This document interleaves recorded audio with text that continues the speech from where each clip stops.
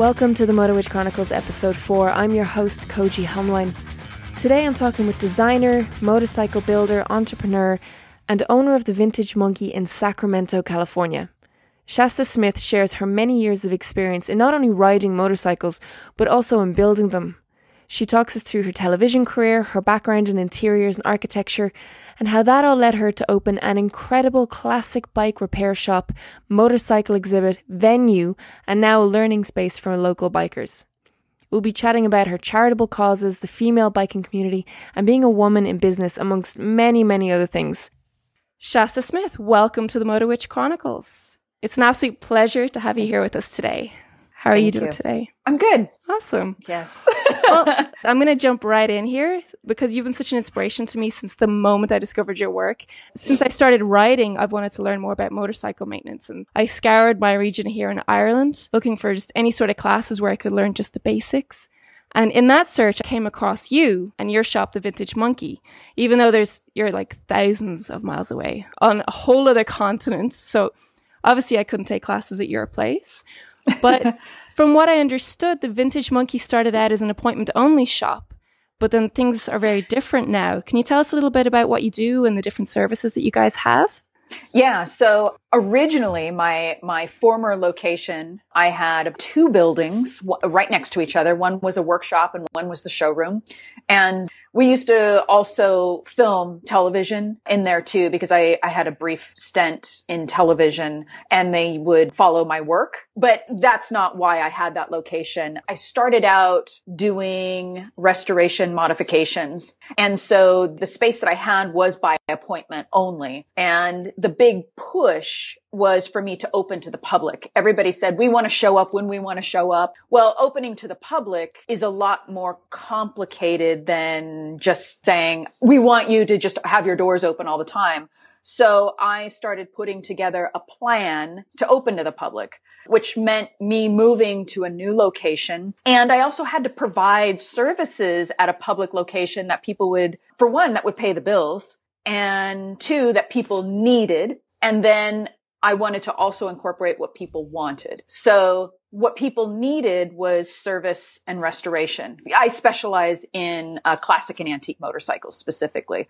Not that I don't have a love for all bikes. That just happens to be my shop. We do service and restoration to classic and antique motorcycles. And we do offer motorcycle technical classes once a month. But the building is actually split in two parts. I have an exhibit and event venue, and then the other side of the building is the restoration shop. My restoration shop is fascinating. It's a lot of work. I don't think it's as glamorous as people think it is. I have a 12-month waiting list for people to have their bikes worked on there. I currently have 75 motorcycles, client motorcycles in a rotation right now. We have our event venue, and the event venue is where literally people come in and they have their private events there among the motorcycle exhibit that I have inside the building. My business resides in a historic brick factory building, and it's amazing and I love it,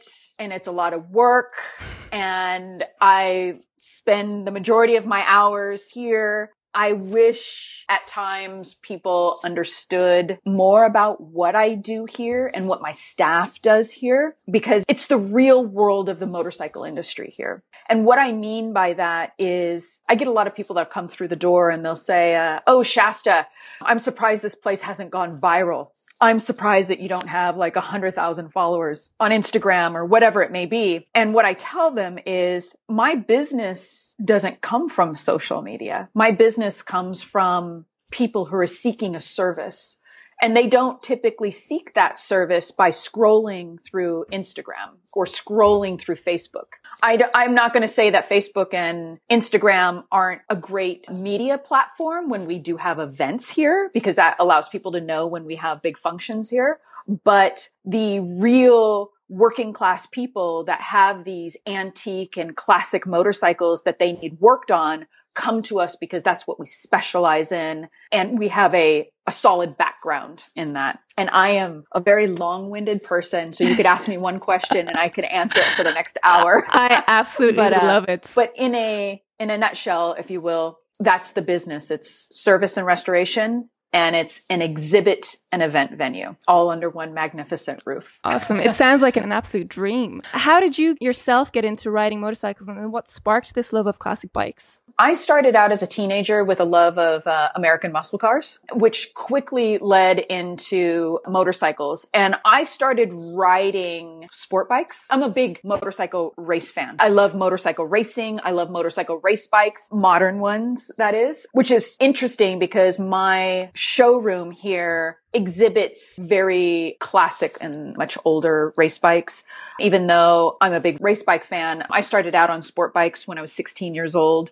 And I became a licensed rider when I was 19. And when I was about 30 years old, I started acquiring classic motorcycles and I started doing restorations to them. And I just did it privately. I didn't think anybody had an interest in it until friends of mine said, you have to post some photos of what you're doing, Shasta. Mind you, this was like 10 years ago. You have to post some photos of what you're doing because we want to see what you're doing.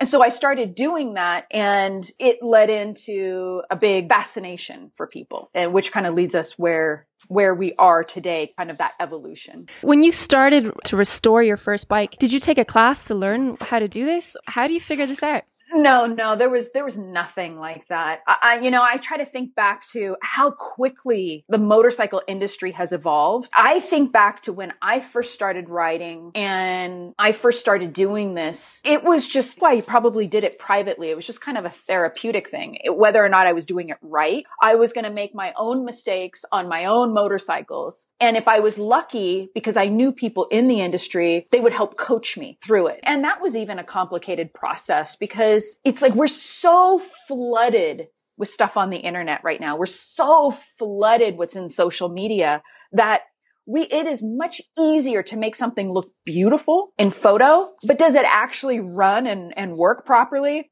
I would guarantee probably 85% of the time, no, because who cares when you can just look at images of things that are beautiful? So to answer that question, it was just kind of a trial and error process.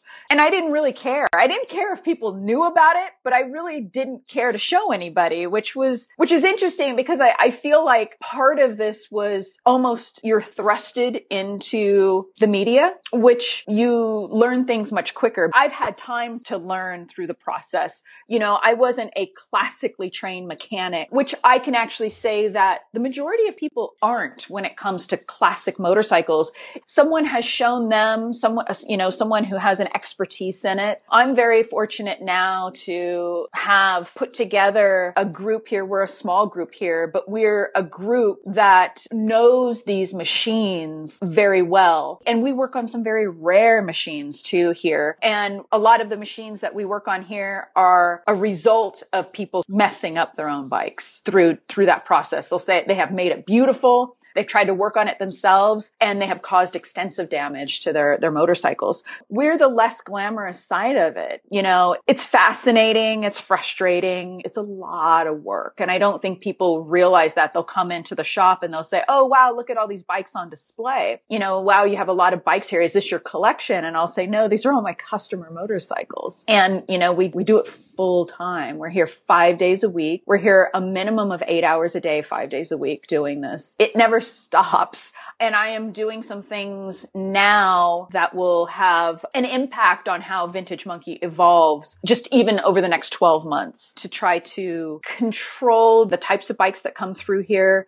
the number of bikes that come through here. We're one of the few people in the country that exclusively handle the service and restoration of classic motorcycles, which is kind of fascinating to think about because vintage bikes are they're a very cool thing right now. They're kind of the end thing, but there's not that many qualified service shops that handle them. It's usually someone out of their own garage or a friend of a friend says, hey, I can work on that for you.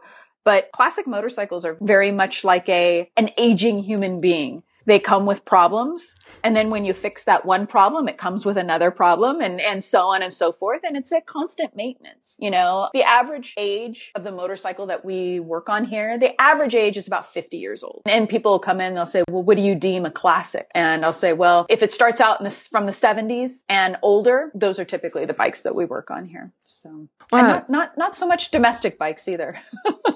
Domestic being the Harley Davidsons and things like that. So they'd mostly be European and British bikes and things like that? Yeah, the majority of them are European and Japanese classics. Wow. And then we have a sprinkling of them from other countries. And do you yourself still work on the bikes in the shop since that's how you started out? Or are you just running the business? That is a really good question. So this is very typical when people open up their own businesses. You suddenly don't do what you used to. I tell everyone, when they say, what do you do here, Shasta? I say, I'm the CEO of writing checks. I am the CEO of paying bills. I am the CEO of payroll. And you suddenly get reduced to changing the toilet paper rolls in the bathroom, and you resort back to the old days of mopping the shop and doing things of that nature.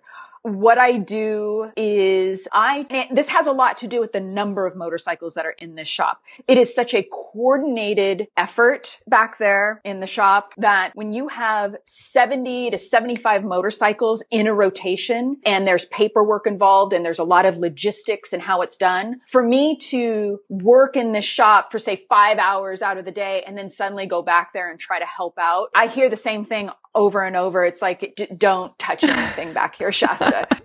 And you know what? It's okay. It's okay. We try to do a charity bike every year. So I can get that out of my system doing that.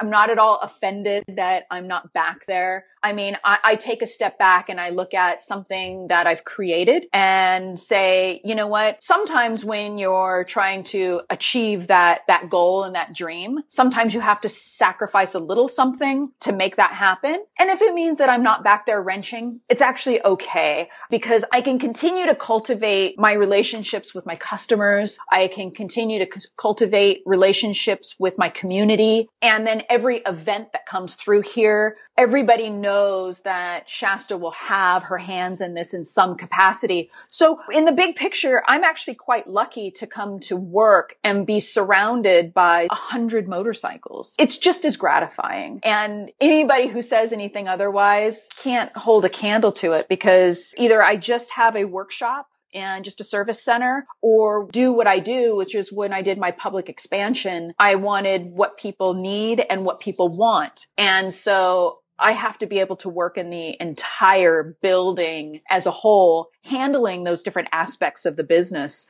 Some of it's quite complicated, so it doesn't allow me to be back there just turning a wrench. And like I said, quite honestly, they don't want me back there because if I come back there and I start meddling around, it'll just be like, no, get out of the way, because they have an organized system back there. And it's in place for a reason. You know, we take what we do really seriously. So let's take it back to the charity bikes for a second.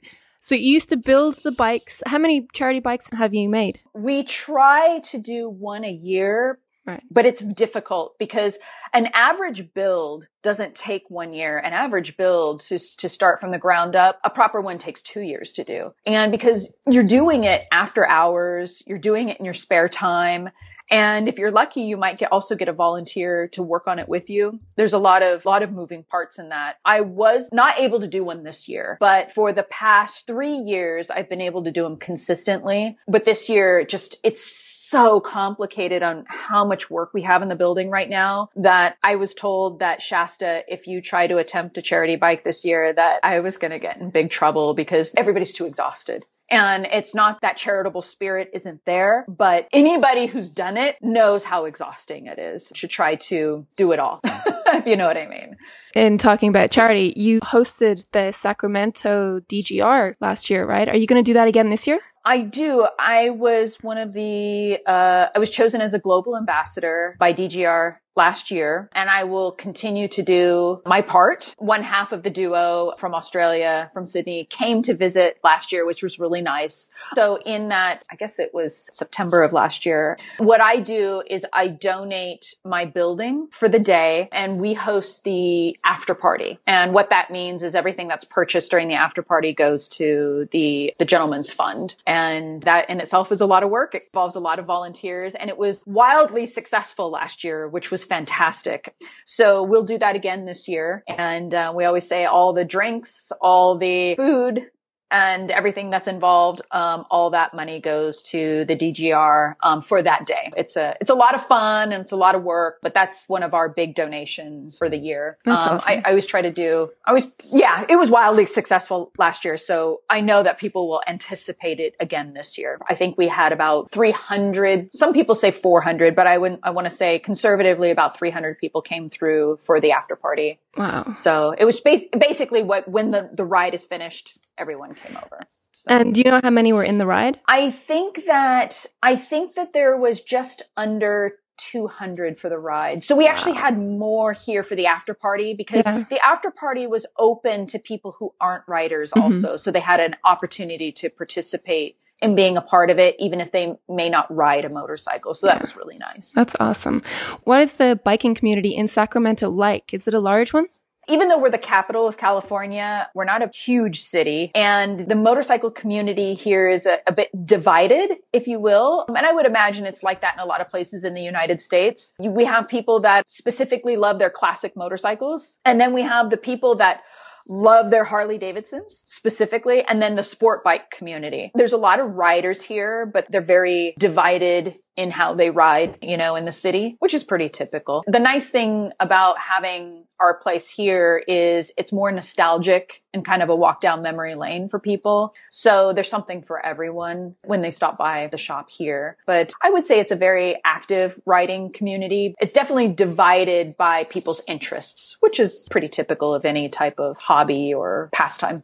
Are there a lot of female motorcyclists out there? Yes and no. Our statistics here in the United States in general are quite low. I know that, and this is where I think a lot of the social media comes into play, where it makes it appear that the female riding community is massive. But I believe if the statistics, the last time I read, is women only make up 14% of the overall motorcycle riders here in the United States. That's very small. There are a few motorcycle riding groups here in Sacramento that are female specific, and the groups are small. When I first started riding, and even when I ride now, it's still something you don't see that often is women on motorcycles. And then the riding groups that are female specific, there's not a lot of girls in the group, which is okay. It's actually very difficult for me because as a sole female owner of a motorcycle business, you would think I would see more of it, but I would say 1% of the people that walk through my door are female. Wow, that's tiny. Yeah. Yeah. Right now, I have, out of all the motorcycles that I have in the service shop, 2 of those motorcycles belong to females. Wow. 2. I wish I could explain why, and I don't have the answer for it. I just don't know. I wonder, do women out there just not ride the classic bikes that you're working on, or? Even if it's because our service shop is just one part of the business, even if females were to come here just to walk through the door and go through the exhibit, right, still 1% of the people that walk through the door. I really thought it would be different when I opened to public. I thought, oh, wow, it's going to be such a boost for women, and women riders or women who are just curious about motorcycles and things like that. I hired a female mechanic. So I have one of my mechanics is female. And I thought that would maybe be more of an encouragement to see 2 sides of the entity there. But no. Oh, I just wish I had, and it's different because when you go to, say, a motorcycle show where they're showing all different bikes on display, there's always a lot of women that show up to those. But when we get down to the nitty gritty and the real workings of the motorcycle industry and the motorcycle business, I don't understand it. It kind of made me sad in the beginning, but now I really don't think much of it because I work day to day here. But I wish I had some answers because that's a common question that's asked of me. All right. So, yeah, I've noticed from going to a lot of bike shows myself that a lot of the builders aren't even female. And a lot of the women that do attend aren't even riders, which is a pity in itself. I wish I had some answers to that. And people have made comments to me where they'll say, oh, you own this business. It's so badass. And you probably experienced this and you probably experienced that. And I'm like, I really don't have answers to that demographic, which I should, but I just don't know because all I have to judge it off of is the people that come through my door. Yeah, your own experiences. Call on the phone. Yeah. And I've done interviews that ask that same question over and over, and they're always shocked by my answer, and then they'll say, oh, Shasta, maybe you need to lead a female riding group, or maybe you should do this, or you should have a show at your shop, because I definitely have the space to have a motorcycle show here, or you should offer classes specifically for women. Right. And I always tell people, I don't want to do that. I don't want it to be female specific, because I want there to be a mixed group of people. I actually don't like the idea of singling out just women for a women's group. Mm-hmm. And people may frown on that and whatnot. But, when I started out, it was all men, and I would show my motorcycles at motorcycle shows.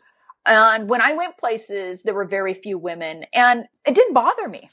It didn't bother me at all, because I know that there's so few women that ride and so few women that are into it. So what my goal was with this shop was, when people walk through the door, that even if you weren't a rider, let's say you're a woman, you do not ride a motorcycle, the moment you walk through my shop, you feel comfortable being here, because there is a very juxtaposition on how this place is, quote, decorated. And I am finding that more and more just by the events that people book here. The majority of the people that book events here are not motorcycle riders, and the majority of them are women. Can I explain that? That must be a true testament to because your background is in interiors, right? In design. Yeah. My degree is, I'm a certified interior architect with the state of California. And I've done that for 18 years. And of course, my full-time job is here, but I wanted to create an environment that I wanted it to be kind of edgy and rock star, but where women felt very comfortable being here. So if I can say that that's really the opposite side of it is, maybe I don't get a lot of female riders through the door and a lot of female service customers, but I sure as heck get a lot of female non-riders that book their events here. Whether it's, this Saturday, there's going to be a wedding here, and they're not motorcycle people, and it's going to be a beautiful wedding here.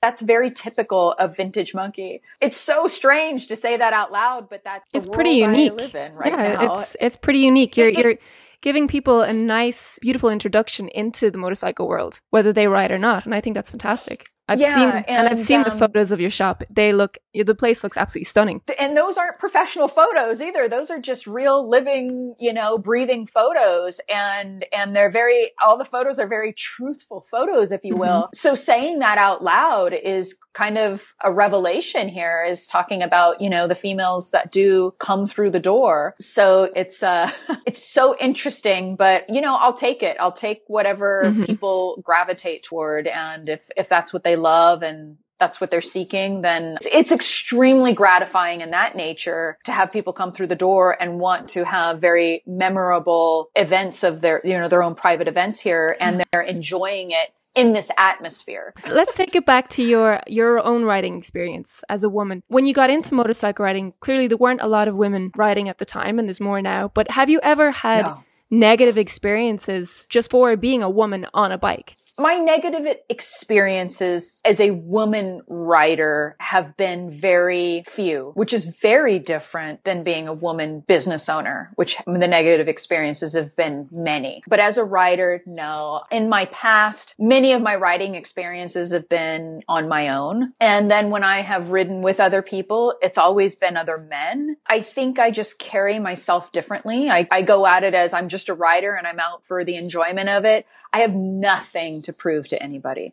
So I think that removing that chip on the shoulder, if you will, just makes it a better experience. I have found a lot of women riders that I have met these days have something to prove. And I think that it's unnecessary. I think that there's a lot to prove just by being a rider and being out on the road and enjoying it. It speaks volumes.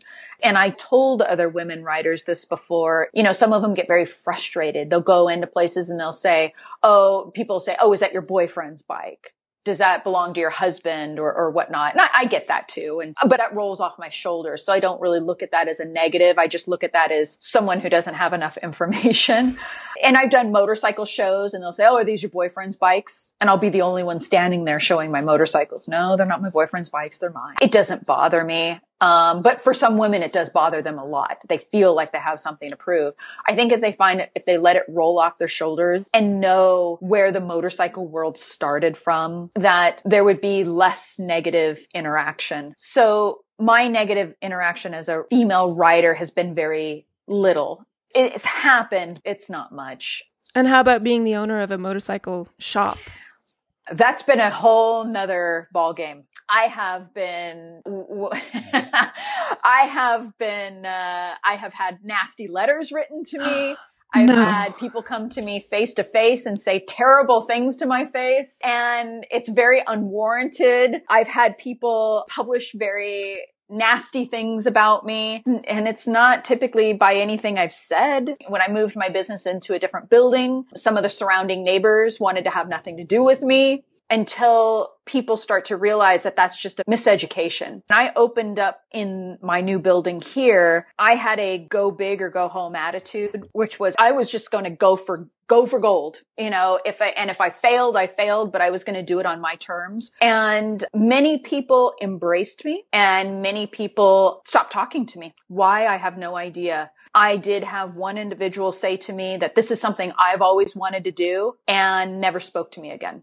So I think that speaks volumes too, is there are some people, about 1 in every 10 people that walk through my door will say, this is something I always wanted to do. This was my dream. And they'll get very mad about it. And then when they realize that there's nothing to be upset about, that they're welcome here, that our home is their home, they take it down a notch. And really at the end of the day, I have to make a living. So we do our jobs here. My employees need a paycheck and they have to do their jobs here. So what people think on the outside doesn't affect my business as far as who wants to bring their motorcycles here. And it doesn't affect my business when people want to have their events here in the exhibit space. It's not always been easy. That's a very emotional thing, is when you put your heart and soul into something and someone says something very terrible to you. Like I said, sometimes it's very unwarranted. It'll just be very spontaneous. And I don't get it as often as I did, say, a year ago. So I think either some people have gotten it out of their system, but it's upsetting. I can say I've gone home and I've cried on several occasions because you just encounter mean people. And some people might say, Shasta, just tell them to go to hell. But I'm a business owner, and that's not how... It's not good for business. No, it's not. Yeah. You have to be professional about it. I don't run a business that's a fuck you, get out of my shop type of business. I mean, not that we haven't done that with a couple people, but but that would have been done in any type of business. You have to be very careful about how you approach things like that. And usually the best way to approach it is just to ignore it. It's like that classic advice that you were given as a kid. When someone says something mean to you, you just ignore it and walk the other way. It's really something you have to do now. It's hard. It's very hard because sometimes you just want to punch people in the face. And that is definitely not good for business. That's not good for business. So I want to just take it back for a moment, back to when you started when you were 16. Do you remember that first ride by yourself on your first motorcycle? Oh, yeah. What was that like? And what was the bike? So my first motorcycle was a Kawasaki Ninja. And nice. It was kind of like getting on a roller coaster for the first time. You're excited to do it, but you have butterflies in your stomach. So that was my first experience, was on a sport bike. And I was so excited to do it and I was scared to death. And I just told myself, I'm like, Shasta, the only way you're going to be able to do this is get on the bike and go. And that's exactly what I did. Got on the bike and I just went. And it didn't stop there. I went on some of the longest rides and some of the longest trips as a quote amateur rider. And I can say that my teenage riding experiences were the best experiences riding up until this day. I look back on those experiences because you're a little more adventurous than you would be, say, as a mother. I'm a mother too. So you know, once those things start to change, you kind of change your attitude about life. Totally. But I did some of my most adventurous riding, some of my most long distance rides, and some of my funnest rides with other people when I was a teenager. Now I always say I'm lucky if I get on a motorcycle anytime soon because I'm always working. So I know that feeling. That unglamorous side of it again that people don't realize. But the trade-off is I have this great world that I work in. So, to me, it's a great trade-off. I may not be on a motorcycle as often anymore, but I wouldn't change it because I feel like a lucky girl. So, awesome. Do you have any advice for women who are toying with the idea of building their own bike or getting into wanting to maintain their bikes themselves? Do you have any advice for those women?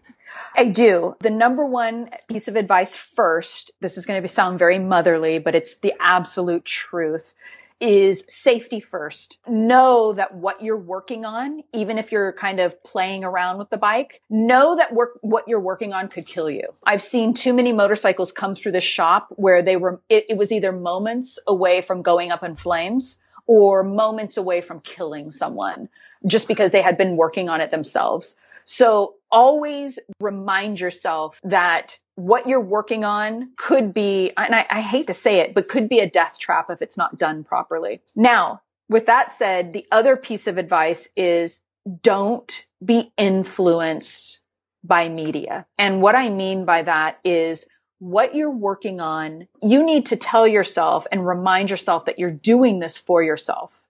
Because if you're doing it for other people, you're putting yourself at a disadvantage as a woman. You're trying to meet standards that either can't be met because they're superficial and unrealistic standards, or you're getting caught up in the social world. And when you know that you're not going to get caught up in the social world, you can have a very fulfilling hobby. But it's when you get caught up in asking the social world for their advice, or when you ask the social world for their advice in the social world is an opinion, and the opinion is 95% negative. They'll tear you apart. So you have to ask yourself why you're doing it first. And if you're doing it for yourself, look at those two factors. Don't be influenced by other people's opinions, and make sure that you're doing it in a safe manner. You know, people might say, hey, I'm learning by looking up videos on YouTube. It's perfectly fine to do that. Just make sure that you look at a variety of them until you can narrow down what is the proper way to work on things. But YouTube videos actually can be quite helpful if you find proper videos. It's a great way to kind of be in your own private world and kind of learn. I know not every place offers classes. It's rare to run across classes to go to. But if you're able to go to those classes and take down that information and know that you're going to get frustrated. You're dealing with engineering and mechanics that started in a place where these machines were built by engineers and built by master mechanics. So don't put that pressure on yourself to be a master mechanic and a master engineer. You're going to encounter problems because it's just the nature of it. You know, whether you're designing a dress or you're working on a motorcycle and you've never done either one for the first time, you're going to make mistakes. So know that you're going to make mistakes and it's okay. But I think the biggest issue is social media adds a little too much pressure to the mix. I wish that us ladies could not be so heavily influenced by social media and really do it for the love of the motorcycle. That's some great advice there. Thank you. I'm long-winded. Oh, it's fantastic. I'm taking all the notes. So, Shasta, where can people find you and connect with you online? Speaking of social media. Yeah. So there is a Facebook page and there is an Instagram page under The Vintage Monkey, and also under my name, Shasta Smith. Those might be two key search words. And then, of course, I communicate with people regularly via email, and when they walk into the shop. So we're located We have a true brick and mortar here in Sacramento, California, and thevintagemonkey.com is our website. And it's very interactive. When people email us, we email back. We're real. And then in social media also, when people ask questions and respond in social media, we answer back. We have nothing to hide. We're as real as it gets. Well, Shasta, thank you so much for talking with me today and for being part of the MotoWitch Chronicles. It's been an absolute pleasure. I personally have learned so much, so I hope that anybody who's listening has been taking notes and has learned a lot from you. So thank you very, very much. No problem. No problem. Anytime. If you enjoyed this episode, please rate, review, and subscribe. We love hearing back from our listeners. If you'd like even more content from female bikers around the world, head on over to motowitch.com for articles written by world record holders, adventurers, and new riders alike.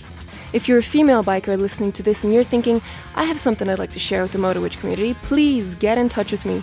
No matter how small or insignificant you might think that your moto life is, I guarantee that it is a beautiful and wild adventure that we would love to hear and someone out there can learn from. Submit your story to hello@motowitch.com now. Either way, say hi over on Instagram @MotoWitch Collective. Thank you so much for listening. I really hope you'll stick with me as I learn on the fly. Until next time, ride safe.